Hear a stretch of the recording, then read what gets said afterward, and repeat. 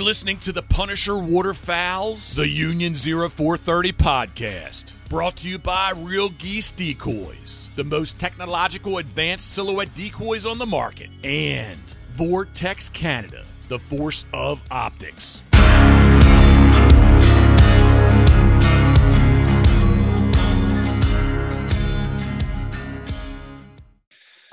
Hey, everybody. Welcome to the Union 0430, episode 114. We've got the man, Mr. Sean Stahl, on with us tonight, and we're going to dive into, because I really want to dive into the Stahl's calls that are currently being offered up at Tangle Free right now, and a great price too, Sean. Like a really good price on those calls. So I want to talk about that. We're going to probably talk some hockey, just because we don't get to talk much hockey with our American guests. But with Sean being in Detroit, being from Michigan, close to hockey town, he's got that Red Wings blood running through him. So we got Dave up in Concordia, Mark down in Nova Scotia, as I mentioned. Sean is in Michigan, and I'm outside of Kingston, Ontario. So welcome everybody to tonight's episode. This is going to be this one's going to be all over the place. I can already tell right off the bat. There's going to be absolutely no structure to this whatsoever. That's perfect. I like my life. I'm trying to think of a Trailer Park Boys reference, something to do with like a shit rope or something. Shit rope. Trying to push a shit rope, Ricky. With that being said, Sean, do you ever watch that show Letterkenny? Oh yeah. So have you watched Shoresy yet? No, I have not. I am honestly so busy this summer that I haven't caught much TV at all. Buddy, check out Shoresy, because it is. I watched the first season like last week before. Holy fuck. It's funny, man. It is some funny stuff into it. Kind of hard to believe you can go up on Letterkenny, but yeah. I think it's better. Liners in Letterkenny that you can't laugh because you miss stuff. It's kind of turned a kid when I say 20 years old, but I watch that show. My daughter has started watching Letterkenny with me, right? And she's 16. She's got the same sense of humor as I do, but there's some shit in Letterkenny that I'm just like, man, should I be watching this with my 16-year-old daughter? You know what I mean? The first show I watched was when the Amish kids, Dick kids, looking for their kids. Yeah, Mr. and Mrs. Dick. I'm looking at him, and he's just okay. Yep. You're speaking of. Do you remember when Deadpool 2 came out? Who? Kobe, my son, he was like what, 10 at the time, 11 years old at the time. Yeah. Deadpool 2 comes out and he's like, Dad, I want to go see this. I'm like, yeah, I don't fucking care. Yeah. I go in and I look around and he's the only person under like 19 or 20 years old in the whole fucking, and I'm going, and then the very opening lines are like, hopefully you didn't bring your kid to watch this. And I'm like, fuck. Worst I forget ever. exactly what it said, but everyone in the room looked at me like, you're an asshole. Dad of the year. Yeah. Dad of the year. Yeah. You ever see that movie?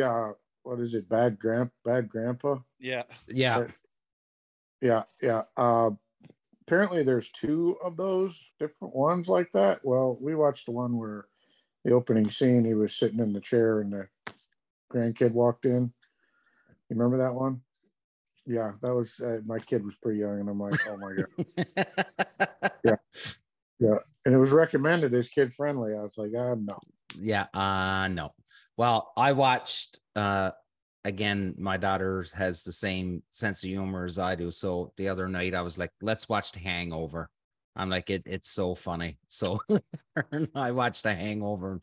She had a pretty good laugh, but there were some parts in it where she just. But you know what though? It's the kids today are exposed to so much stuff on outside school, outside on social media and everything. Well, if they're going to get exposed to that, I'd rather have it when I'm sitting next to them. Well, that's what she said to me when I was like, "Oh man," I said, should I be watching this with you?" And she looked at me. She was like, "Dad, I'm 16 years old, and I have boys that are 16-year-old boys that are my friends. You think I don't hear this stuff?" And I'm like, "Yeah, I guess so. I think it's just a little weird to be watching it with your dad, though, right?" Mason said, he goes, "Dad, I go to public school." And I was like, okay. Touche. Sean, so again, we'll be all over the place tonight, but the Stalls calls, the 50th anniversary of Tango Free, which, still, even though we had Corey on not very long ago, but 50 years for Tango Free. And now, like, you've been such a big part with Tango Free, and you've got your own thing with R&T, with the Goose Crew, and doing the Goose calls and stuff like this. How does that relationship work, and with you and Tango Free and R&T and everything that you've got on the go, because you are a fairly busy man. How many of these calls are available, first off, and then talk about the price, because I think the price is really good for that call. Yeah. So it's what it is. It's a limited run of a call that we make. And there's 50 of them available. Actually, only 49. The 50th one, if you want that call, you got to win the photo contest that Tango Free's doing. Okay. So it's just something, a collaboration, co-branding type thing to work with our partner. Tango Free's been a real active participant in RNTB for us for years. So it was just something to co-brand and get together and do something together. So it turned out really good. It's great. I mean, the call sounds awesome. It's a sharp looking call too. Collecting, nice collector's item. So I know I said it before we hit the recording button that I was surprised that you're sitting in your living room, because I thought you'd be on the road by now. Well, I was out in the barn, and I was loading the trailer, and then I might leave next week. So I was getting it loaded, and then a buddy sent me a picture and said, "Hey, we got geese on the pond. You want to hunt it this weekend?" So then I stop loading that. We're going to go on a boat hunt in the morning. So then I had to move the trailer and pull the boat out, do all that. And then I seen it was 7 o'clock or about 6:30, and I hadn't ate yet today. So, so I decided to come in and grab something to eat. And I got some geese in the backyard. I was watching them for a minute and jumped on the phone with you. Awesome. Are you coming up to Canada this year? Been already, headed soon, and hopefully headed back again. Okay. So yeah, my planning, I kind of, Jim Ronquist was with us for years at Rich and Tone, and he's since moved on to a new position. So all of his responsibility, or most of his responsibility regarding the TV show, I kind of took on. So it's just been 2 plates full of stuff and stuff running off, and I haven't. My planning is not like it's normally been. Normally, I know everywhere I'm going and dates by now, so still a work in progress, but we'll get her. Yeah, absolutely. I know last year you ended up down in New Brunswick hunting with Maddie Wilson and the boys. That must have been a great hunt. I remember I listened to the episode of their podcast where you were on, but like that had to have been a great hunt. The funny part, like Ryan, I hear it a lot, and I've hunted I've now hunted from Eastern Washington all the way across New Brunswick. And so I've seen a lot of stuff, the Front Range of Colorado, the St. Lawrence River, Manitoba, Saskatchewan, all that, down south. I've hunted as far south as Louisiana. So I've seen a lot of stuff. And Ryan kept saying, "Man, I can't wait for you to get here." And I was just stoked about going. It's always fun to go new places and meet new faces and see stuff. And he's like, "Can't wait for you to get out here and show you something you've never seen before." And I'm like, right. I mean, they're Canada geese. I mean, it's, and we get out there and it's like, holy cow. Like, he gave me the address where we're staying, and we turned off the main road, and there really wasn't any fields. And we turned off the main road and just started going up this hill, and your ears are popping, and you're like, where? And I told the guys, I said, man, he did say goose and not moose. I swear to God. Because I mean, we're just going up this mountain, and we come over the top of the mountain and drop down, and a little bit of elevation, and boom, there's their lodge. It's like, holy crap. But just, when you hear the geese and you're looking for them, you're looking up, that's natural. Look up. Well, no, you're looking down in the valley below as you're getting off the river and coming, trading up and down the river valley and coming up into the mountain, up the side of the mountain to feed. And, we hunt a lot of flat stuff, or with, what I say flat compared to what they do, but you're on the side of hills, Mm-hmm. So it was definitely different, and those geese are, they're kind of like the stuff that you have, around Kingston or around D. Roy's place and whatnot. They work real vertical coming in. They don't need a lot of real estate to work out and come in like some of these jumbos do in these bolts that we chase a lot. So, it's fun to watch them because you get them spinning, and then all of a sudden they could be 80 to 100 yards up and just straight down. Just elevator down. Wingtips to tail feathers and do it. Are you hooking up with D. Roy this fall at all? Hope to. We don't have anything planned yet. Okay. There's my planning stages, but yeah, hope to do something. Even if last year we just stopped by and said hi, and man, it's just been a few years now. Yeah. Those great guys, and just we always have fun. And, the more I travel around. I mean, hunting's hunting. You cluck cluck boom. And it's the people, man, that make it fun. It really is. And they are good dudes.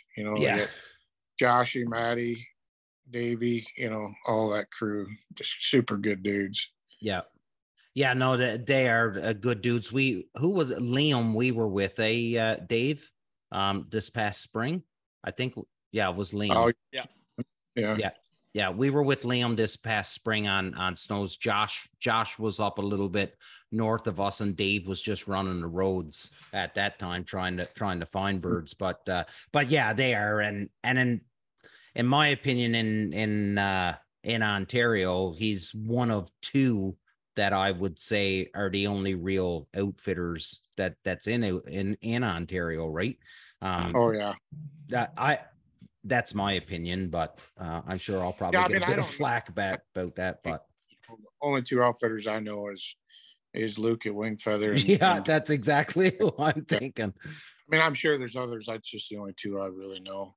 Well, I think they're the only two that's there's several that chum around like St. Clair that are pretty good and whatnot. But Stanley. Yeah. Stanley's pretty good. Just saw him the other day. Saw him at the restaurant. Oh, were you down there? Yeah. He's interesting fellow, eh? I like the guy. He's an interesting fellow. Blast. More casting than blasting, but that's part of it. Yeah. We were trying to do some early goose hunts. Okay, yeah, because that's a quick hop over for you, right? It's just a couple hours away. Yeah. So what's coming up? So what are we looking? And I'm asking you this now after you've told me that your planning stage is a little bit mixed up, Sean, and everything, but it's sort of it's the train of thought that's going through my head that's going on. But like, what's coming up for the Goose Crew this year? Like, have you quasi made a plan? Like, where are you hitting? A little bit of moving and shaking. We've kind of quasi got a plan. We're doing. I've got a TV show we're working on called The Goose Express. It's going to be kind of a little bit of narration and going through. I started out as an outdoorsman, but I was a fisherman before I was a hunter. You couldn't hunt till you're 12 here. So, I mean, growing up, I probably fished, 4 to 5 times a week, up until I was probably 26, 27 years old. And I'd camp all summer. I got my first boat when I was 12.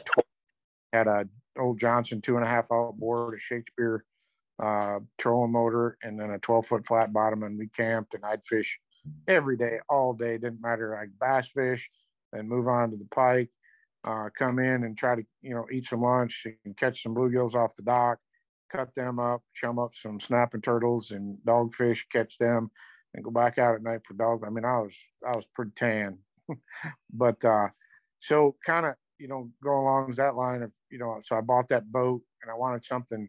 You're going to spend that much money on a boat. You want something that you could use most of the year. Mm-hmm. We did some fishing this summer, filmed that for it. And then we've got the blind build, obviously, that we built the blind on it and showed some transformation of that. And then some good support. And then got a TV show on the Stalls Calls itself we're working on. And then another one called Meet the Molt. Meet the what? Sorry, you cut off there, buddy. MOLTS. It's just Meet the Molts. Yeah. How'd you spell meat? MEAT or MEET? I haven't. That's a good idea. But how? So the resident goose population has just exploded. Here comes Frank. The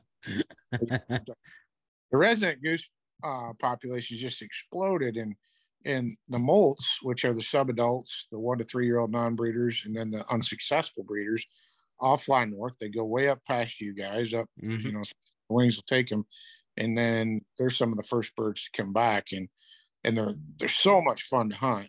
They can be a little bit finicky because they're all adults, but so we're going to do a show on those and get a biologist involved. I got Ryan Asker, and he's done several studies on transmitter birds and whatnot, and do some discussion on that and talk about how they move. And they don't tend to take a lot of pressure. So it's like, we'll go find a group. We actually have to find 3 to 5 groups when we go on these trips that are not together on the roost or anywhere apart, because once you shoot in them once, there's no saving them. It doesn't matter. You could go in and shoot half of them and get out, and they just bust. They leave town. And he's got some data. We were up on a hunt, and he says, "Yeah, I got a bird up in that area." And it was after the hunt that day. And I said, "Man, we were right in that area." And he showed me the telemetry stuff. I'm like, "Yeah, shoot, that bird was using all 3 fields that we had permission for up there, and we hunted the one." And he said, "Yeah, but it's mid-afternoon and she's already past the state line, headed south in Minnesota." Yeah, she just like heard the shoot and said, "Home, I'm out of here." That the next morning she was back on the marsh that she got banded on. Wow. In no time. So just some talk about that, the molt migration and whatnot. But do you think sorry, Sean, to cut you off, but do you think that now, and I'm not taking anything away from all the videos and all the people that are out there that are showing birds getting dropped and stuff, because there's always going to be a desire to watch those videos of birds being dropped and stuff, but there's so much of it out there right now. Do you think that there's an appetite more now than what it was in the past for knowing that, like, being educated about the birds and knowing more about what they're doing, why they do it, where they're coming from, subspecies, all that shit? Like, do you think there's more of an interest in that now compared to before? I would say yes to a point, but you got to remember the circle of where you're at. You just want to see stuff fall, and then you want to learn, and then you want to become a mentor, and it just we go through progressions, and I think sometimes that's where we're at. But for TV, and I think that's a good avenue, because I mean, quite honestly, you can turn on your cell phone, social media and YouTube, and you can see stuff fall. There's only so many ways you can show a bird get shot before it's just not super entertaining. That the old days in the 90s of rock music and birds falling, that's, people really don't care to see that anymore. They need to be stimulated. Visually stimulated, I guess. Yeah. Continuously, and that's what sometimes some of the educational stuff gets a little lost, because it takes too long to talk. Just fast-paced moving stuff is what seems to be the deal now. Something that gives you visual orgasms, I guess. Yeah. I get you. Got to be pleasing. It's got to be pleasing to the eye, but it also has to be like everything's getting shorter and shorter and shorter, right? Like, are you noticing that too when you guys are filming? People's attention spans are so short, and that's that's why we try to move around a little bit. Some of the stuff we're doing, show some hunting, show some education, show some cooking, show some lifestyle, laughing, fun, all that kind of stuff, and just keep it moving. Mm-hmm.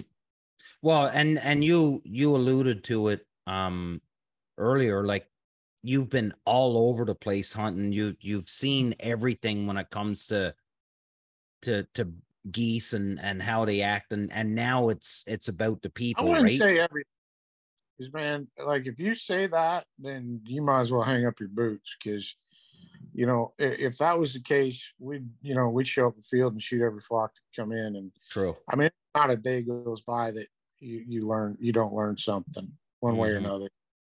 And I always say it's funny, because like you get invited somewhere and you show up there and you pull in with the trailer and you drop the doors and they're like, all right, what do you want to do? And you're like, what do you want to do? Like, this is your area. Yeah. I mean, what are these birds doing? Don't expect me to pull out any magic pills.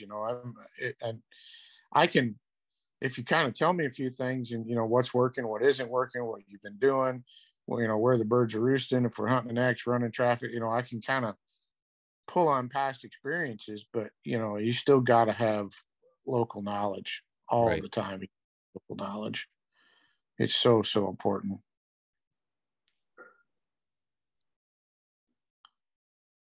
Okay. Freeze up. That was the break that for the boys to jump in. I wanted to talk to you about this because it's been all over social media for the last, I don't know, probably two or three weeks. But this ban that which I gotta say surprises me, because I thought it would have been a Canada thing, that they would have banned it before the States would have banned it.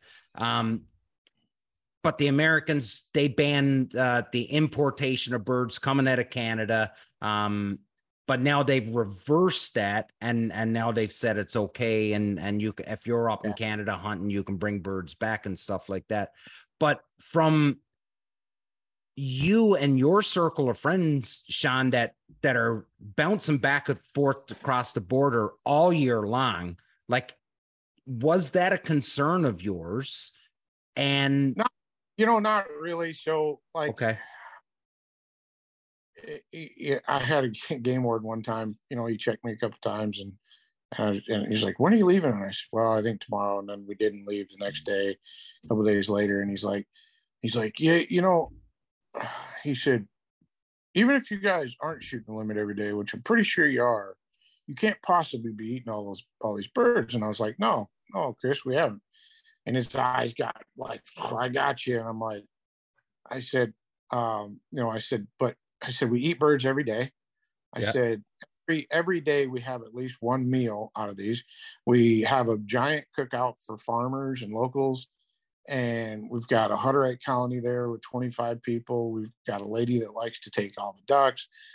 We've got a big rancher. He likes to can a bunch of them. And I said, man, I said, legally, you won't let us shoot enough for, for us to give to everybody that wants them. We've been to this area and developed a network of people that, we let us on their lands. And, one lady, she wants the ducks. And a couple people here want some geese. The Hutterites want some geese, and it's like, between everything we do, we don't have any to take back unless we want to get something mounted or have some other need for them. Mm-hmm. Yeah, so none of them go to waste. That's for, I mean, no, of course, that's 100%. Because if it's, we'll take them home if they're going to go to waste. Yeah, but we come up with pretty creative ways, if we're there for a week to 10 days or whatever. And I mean, goose stroganoff, teriyaki goose. We grind some gumbo up. You name it. We got a buddy there that's just so good at, and he'll research stuff. And he'll send us stuff, a week or two beforehand and say, "Hey, I'm thinking about trying this. Or what do you think about this?" I'm like, "Hey, go for it, man."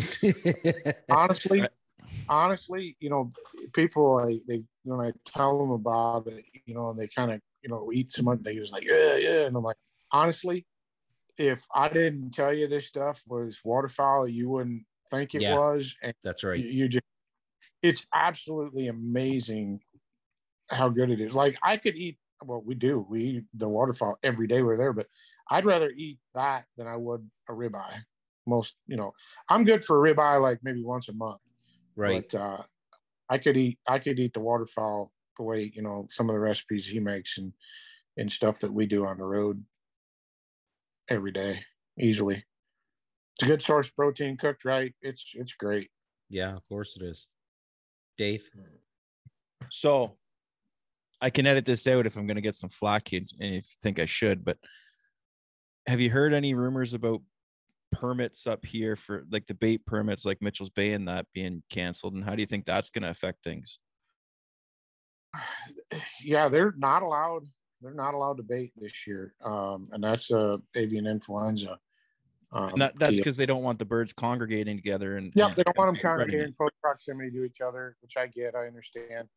I don't know. I talked to several people when we were over there in Ontario. I talked to them.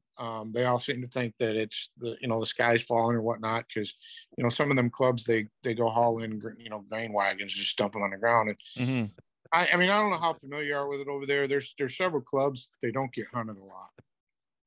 Yeah, and all they do, I mean, if at all, for the whole season, but they get managed and taken care of.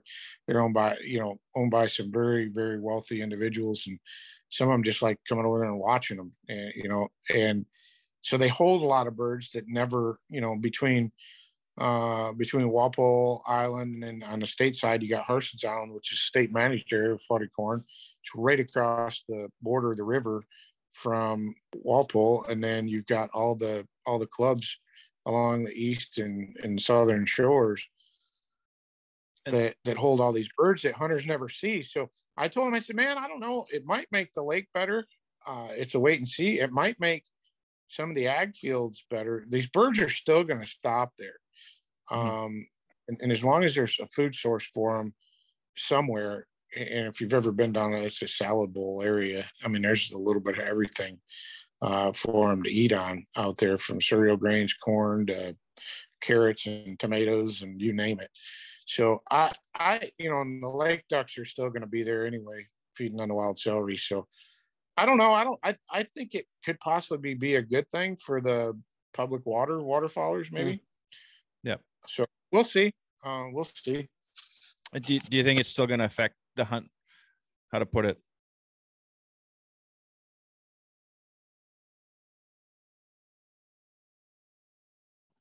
What's that?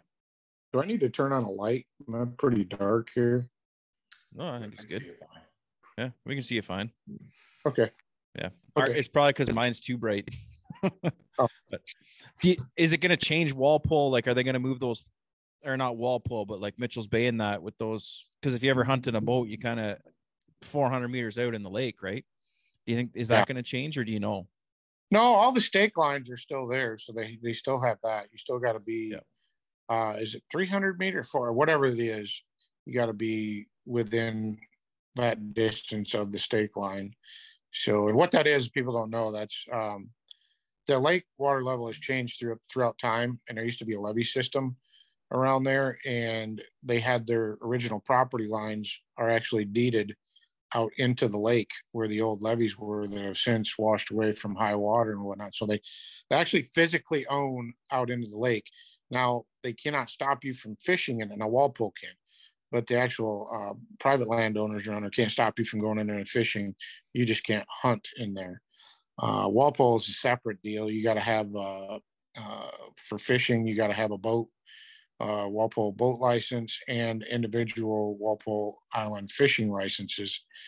For hunting, if you take a boat in there, you have to have a Walpole boat, but you also have to have a native guide on there, so you can't just go in there and hunt.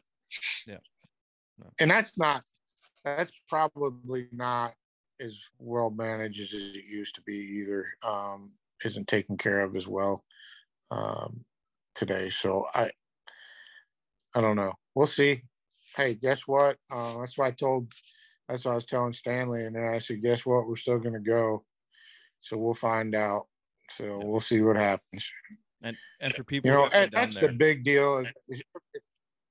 What's that? Oh no, I was just saying, like, for people that haven't been down there, like, call Stanley Guide Service there and go for a hunt, because it's phenomenal. Any guys that come up here from the States now, that's where I want to take them. Like, just look at this. This is kind of neat. Something you got to see. He goes every day too. So, I mean, he's in a big boat, and so we'll see, you know. And that's the deal. Change. People see change as an obstacle, and I see it as an opportunity. So we'll see what happens. Yeah. And for what some people might see is like, the change is going to happen regardless. So there's going to be people who just focus on the negatives, but there's going to be positives come out of this. You just got to find them. Mm-hmm. That they getting permit, that like you could do that in the States. That's not, I mean, States, the law, I mean, simplifying it. You're not allowed to bait, period. And you're also not allowed to, well, how's it read? Reasonably known or reasonably should have known that the field was baited, or the birds are traveling to and from a baiting. So say I know birds are coming off a roost and flying 2 miles out to a baited area. I can't get in between them and try to hunt. That's illegal here in the States because I did know that they were, traveling to a bait site, and I was taking advantage of their flight path going in. So that's kind of how harsh these laws are here. And that's why, when I hunt a field in the morning, I always, a new field, I walk around a lot looking and making sure that, nobody juiced it up, because we don't need that. Oh, right. Yeah. Due diligence on your part, right? Yeah. Well, you got to try. I mean, yeah. Goes back to the known or should have known kind of part of the. Yeah. And as long as you're putting in your part and making sure that you're satisfying yourself, like, that should be good enough to say, like, you shouldn't. I hope. Like, there's so many rules in waterfowling. I mean, so many that I mean, forget to sign. You forget to sign your duck stamp here in the state. There's so many. In the state of Michigan, you're not allowed to have an uncased gun in or on a motorized vehicle. That means when you get done hunting and you got your gun there and you're going to put it in the case, you can't lean it against your truck. That's on a motorized vehicle. In a boat, you cannot have an uncased gun in your boat while the boat is moving. So when you go chase a cripple, you got to put your gun in the case. I mean, there's so many of these, and I love what I do, and I 100% am not trying to do, to break any rules. And if I do it unknowingly, like I went and I pride myself in reading the rule books, and I thought I knew. And we're up in Northern Ontario, and we're actually hunting with 3 game wardens, and we set up in the morning. We get done putting out decoys, and it's time to go move the trailer. The sun's just about, getting close to shooting time. So I grab my gun out of the trailer, take it out of the case, set it in the blind. He's like, "What are you doing?" I'm like, "You're gonna go park the trailer." He's like, "I know, but what are you doing?" I said, "I'm gonna go park." He said,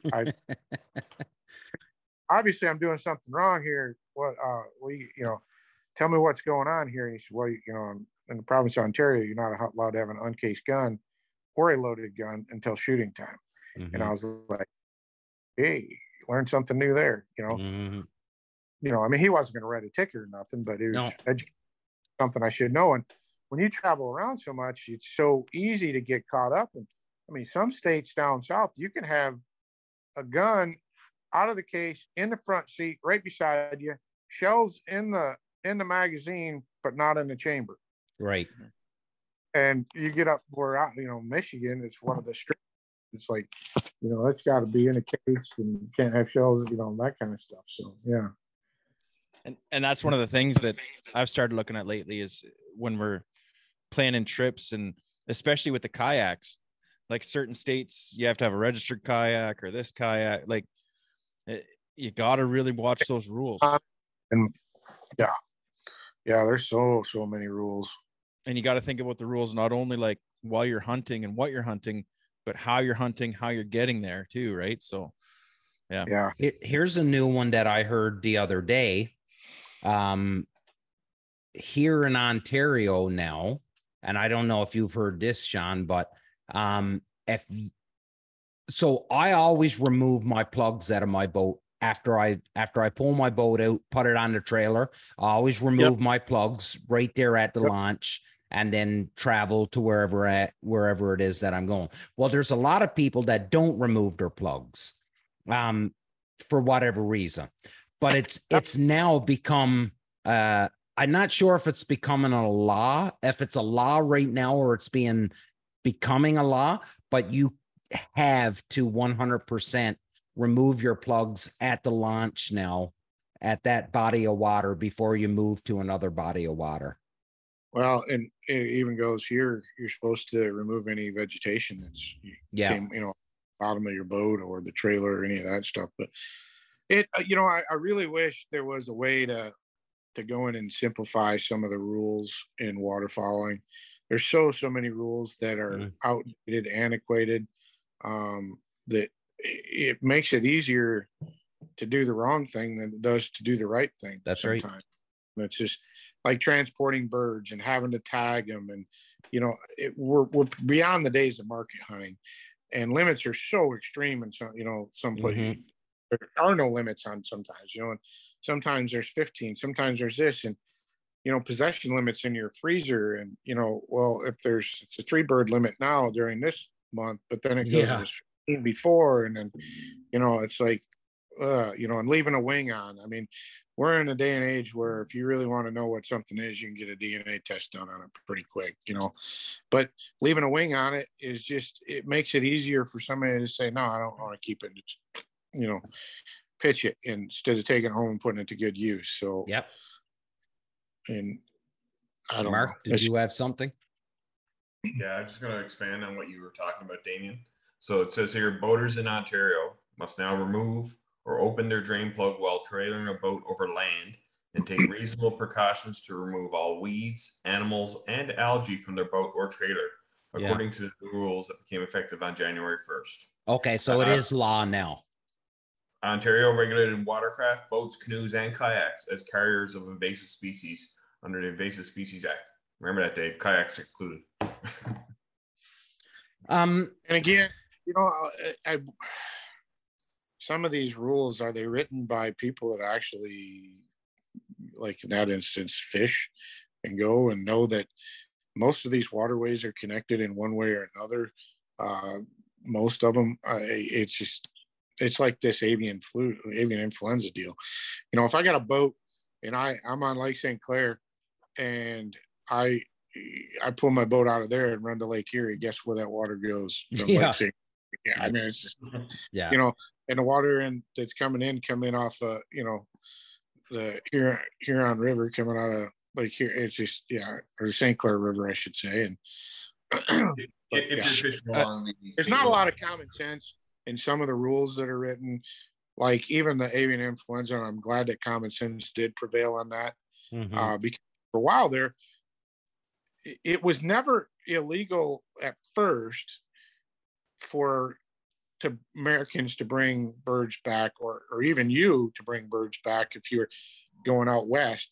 There were certain avian influenza hotspots. If you looked at the map, and it didn't, like, I looked at Manitoba and Saskatchewan, it didn't cover the whole province. It was just certain little 10, 20 square mile radiuses. I mean, who comes up with that? I mean, these birds, they move around so much. They might fly that far coming off the roost to go feed, let alone flying across borders and whatnot. Well, just think of your story earlier of that goose, right? That crossed over state line before the afternoon. Like, that's the thing. But without going too far down into this, like, I honestly think it's just policy writers that just make something just to appease the masses, right? Like it doesn't make any sense. There's no science behind it. It's just, well, we'll put this rule out there, and then the people that are really concerned about it, well, it'll make them happy, more or less. That's not outdoor world. That's in politics in general. It's us guys, the practical people, that got to pay for those decisions. But that's right. That's going down a long rabbit hole there. Yeah, big time.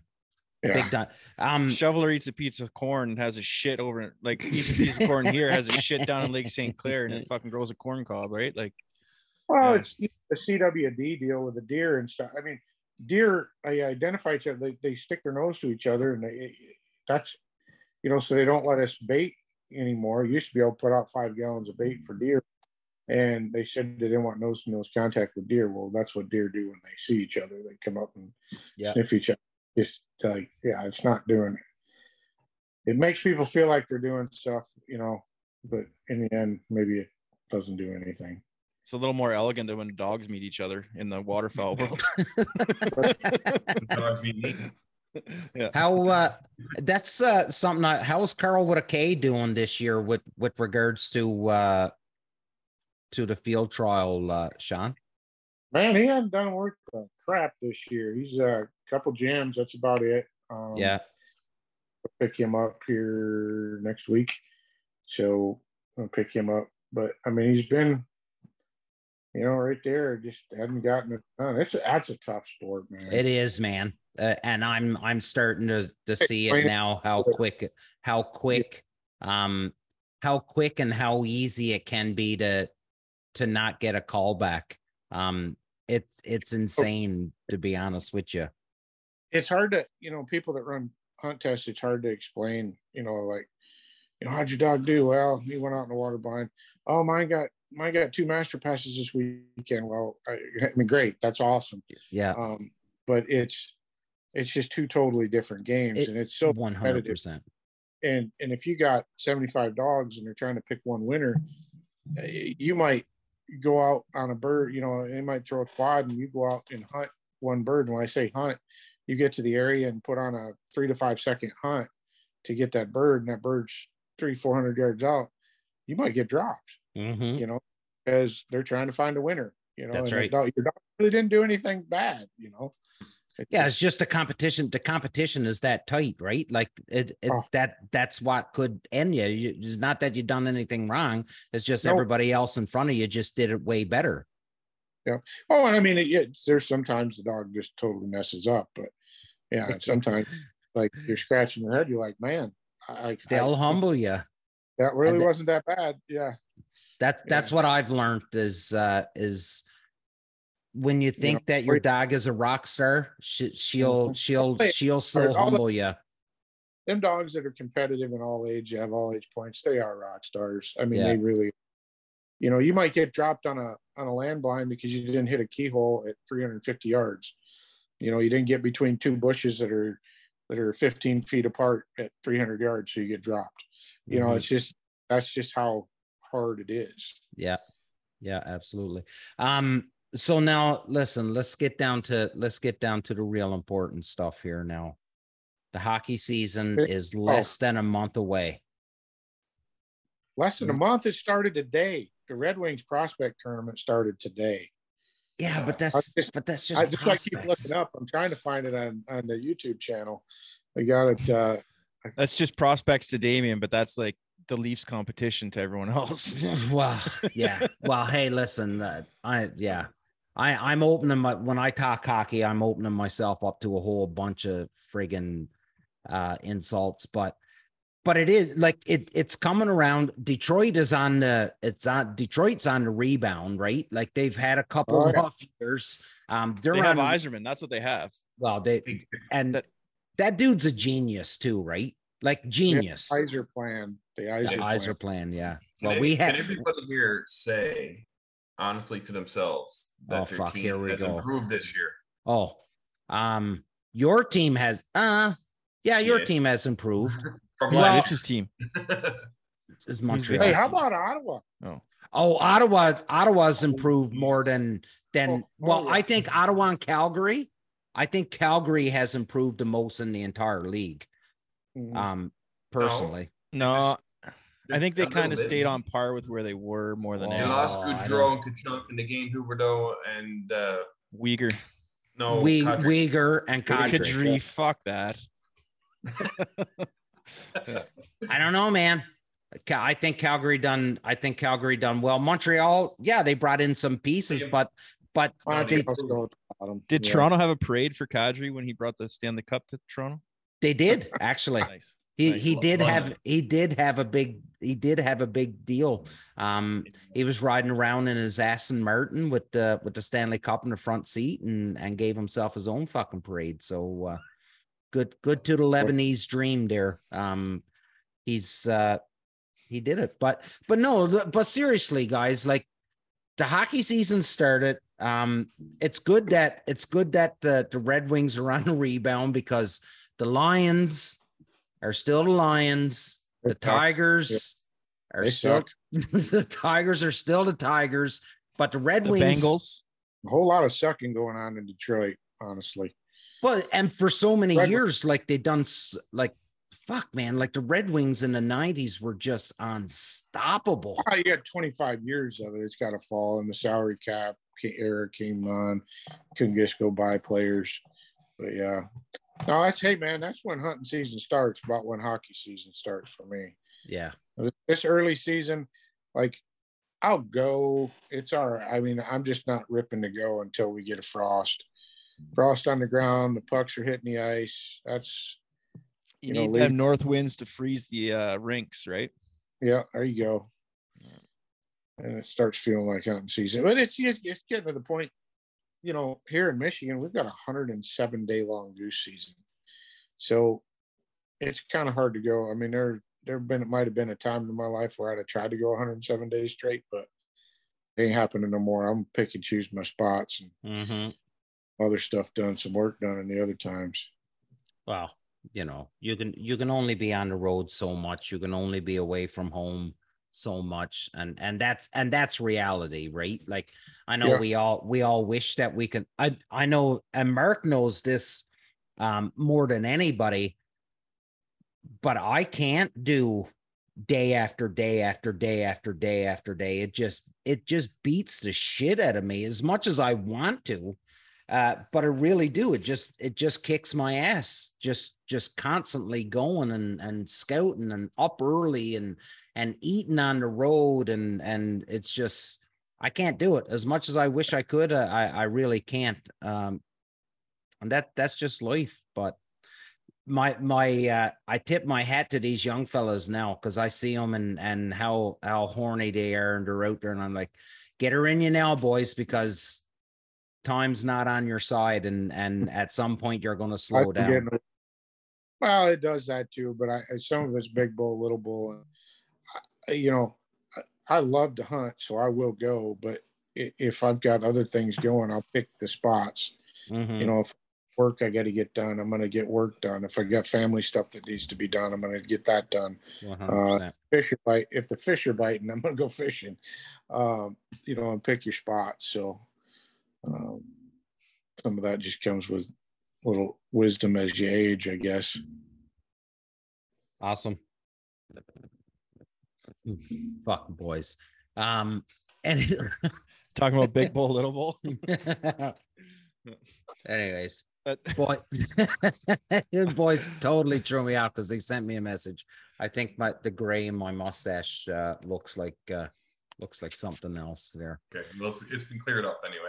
Yeah. Yeah, big time.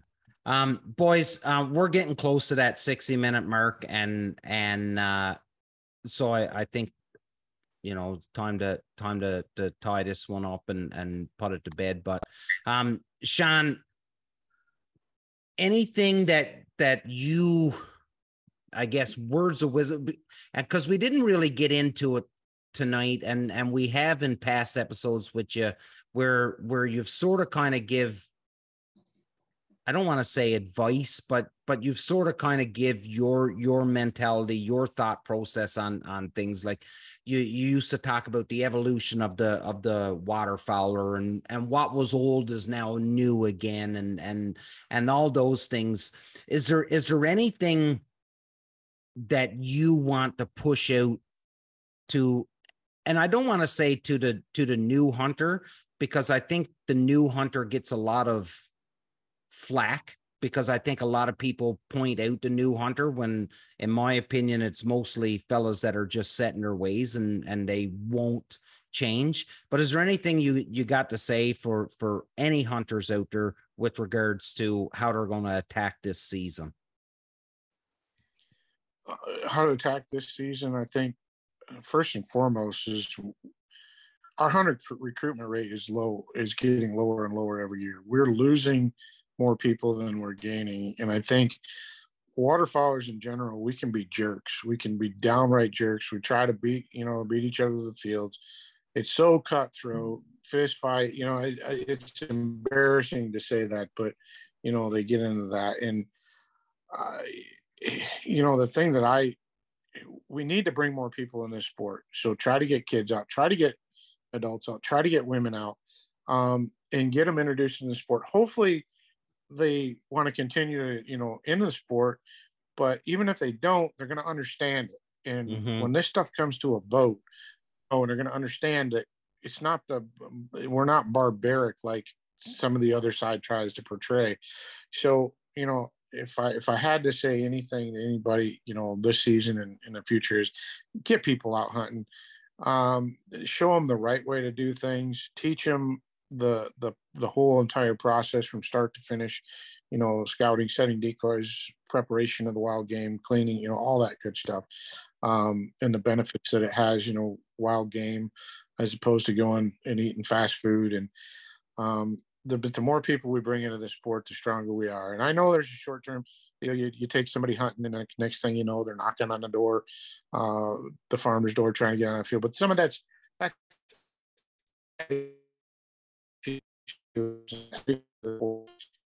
if you take me to your spot, I'm not going to go knocking on that guy's spot, knocking on the door on that thing. I'm not even, it's just out of the question. That's your spot. That's, if I ever go hunting there again, it's because you invited me, but it happens, and I see so much, we get every year. I laugh right here in town. It just seems like every year you get a good field around town. It's 1st September. And then some kids have seen these birds roost on the river in town all summer long. And they think, oh yeah, I'm going to go in there and get them. And they go in there at daylight, bust the roost, and ruin everybody's hunt around town. And if you could get a hold of them people and just teach them and train them, and that's right, the right way to do it. The big bull, little bull, you're going to run down there, probably not shoot any, but if you were to sit back and go out in the field, you're probably going to shoot a lot. So, I mean, that to me, that's the biggest thing that I'm trying to focus on anymore, is just teaching people, trying to be nice and do the right things. You show up to a field, somebody else is there, talk to them, work it out, maybe hunt together, go somewhere else. They got it for whatever. We always try to do that wherever we are, is do the right thing, get along, because nobody wants to. The farmer doesn't need a 4:35 a.m. phone call from somebody that's mad, because that's just not going to work for anybody. Not the person you want to piss off. No. And to add to it, like you talked about taking these people out, and even if they don't become hunters, like we need more people on our side when the votes come. Those people that are on that other side, be patient. Don't say shit back. Just walk away, because you're seeing on TikTok a lot. I agree to a point, but you're seeing a lot of these battles on TikTok, and it's just like, man, just leave it alone. Like there are other guys that are very about it and talking nice, but yeah, you got to be very careful there. Like, yeah. At some point, got to stop apologizing for what we do and how we do it, and stop trying to not show the other, glamorous sides of hunting, because no matter what level we try to go, it will never appease the other side. They're always can take and take and take. And eventually you just back somebody in a corner and it's either fight or flight, and I try to be respectful in the stuff that I show and promote, but I still want to promote the sport as it is. Of course. Yep. I'm just seeing a lot of these. Give that side an inch and they're going to keep taking an inch, and then pretty soon that inch is going to be a mile, and there's no pleasing them. They just want it gone, Yeah. That I seen a quote on or a screenshot of a conversation today online, and it was, I don't understand why hunters can't just go to the supermarket and buy their meat where it's made. They just don't get it, don't understand. And you can educate that. That's ignorance, Yeah. You can educate it, it's the people that choose to not be smart that are hard to educate. Yeah. Mark, last word, buddy. It was funny how you brought up about when you meet people in the field, how it's better to talk it out and to figure things out and maybe join together for a hunt. On opening day here in Nova Scotia, we went for our hunt. And one of our buddies got to the field first fairly early. And as he was getting out of his truck, he could see headlamps out in the field. And he was kind of searching around, seeing if he could find a vehicle. He couldn't find a vehicle. And finally, he just yelled out across the field, like, "Hey, do you guys have permission?" Because we knew we had permission because we talked to the custodian who manages the field for the farmer. And he manages a group of fields. And he said no one else has called him for permission. He's the only one they can talk to for permission. So anyway, he called out and said, "Hey, you guys have permission?" The headlamps went off, and he never found them. So we didn't even have the chance to talk to them to see if they wanted to join us for a hunt, because there was only 3 of us. We could have easily squeezed in a couple more. So they just disappeared. They obviously didn't have permission because we never seen hide nor hair after. So it's funny how you brought that up, and we would have been willing to bring those guys in on our hunt, but we never got a chance to talk to them. They just pop smoke. Yeah. Respect and morals is a dying trait, I think. Dave, but what's that? Oh, sorry. No, go for it, Sean. I could tell he had more to say there. Yeah. Well, I think respect and morals is a dying trait. It is. As afraid as I am to admit that, and it's just when I was younger, I'd have a tendency to get a little bit of a hot head or something, with other people. But the older I've gotten, the more it's just like you're not going to win anything. You're better off just getting along and figuring it out there in the field. And and who knows, man, you might make some really good friends out of this deal. 100%. Get more contacts. That's why I always, when I was younger, before I started traveling and working in the outdoor industry, there was 5 of us. Yeah, 5 of us. And we'd hunt weekends and maybe one day a week, and during the week, weeknights or whatever. But every night we go spend 15, 20 minutes, you jump in a car and do your little loop wherever we all kind of lived about 15, 20 miles apart. You just go out and do your little loop and get back in and hey, what'd you see? What'd you see? Okay, yeah, the weather looks good for Saturday for that spot. The wind's gonna be right. Let's go hunt there. And you build this network with these people and you get a pretty good crew. And the 3 of us, we all hunt together, and you got 2 or 3 spots. I got 2 or 3 spots. You got 2 or 3. Now we got 9 spots we can pick from. That network there, and who knows? You might meet somebody that might be your best man in your wedding out. You met in a goose field. So just try to take the high road, and that's just my take on it. No, it is a good point, buddy. It is. It really is, because you don't know who you're going to meet, and you don't know how that relationship will grow. But if you're going in eyes on fire and full of piss and vinegar, that it's probably not going to end exactly the way that it should end, right? Sorry, Dave, I cut you off, buddy. Yeah, No, I had a pro staff director at a camo company back in the early 2000s. She said to me, she said, "You," and she managed deer and turkey and waterfowl and uh, all their different sides and everything. She said, "You waterfowlers are the biggest group of jackasses there are in the industry. Like, you guys can't even get along." And I was like, "You're right. Mhm. You're right. I don't know why, what it is. It's just such a competitive sport. But I mean, at the end of the day, it's a bird with a brain the size of your thumbnail that you're trying to fool, and you're trying to stand on top of this mountain and beat your chest and say, I'm king. I mean, Yeah. put it in perspective. Let's just get outside and have fun. I get so sick of it. I say it all the time. Piles don't make smiles.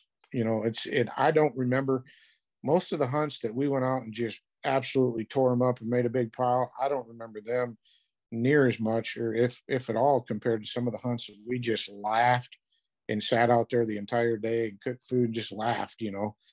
I remember those more than I remember the big pile deals. So just remember what, at the end of the day, at the end of your time or whatever it is, just remember what was most important. Mm-hmm. Good point. Mark can attest to this, and being in the military, the hard times of just being miserable and wet and hungry, and those are the times that you remember most, right? As opposed to when everything is easy and falling into place exactly how you want it. Dave, to you, buddy. Yeah, Sean, thanks for coming on. It's good to hear some perspective and a bit of education on this one too. So that's good. That's what I like, that part. So Sean, any last words, buddy? I think I used my word count up, man.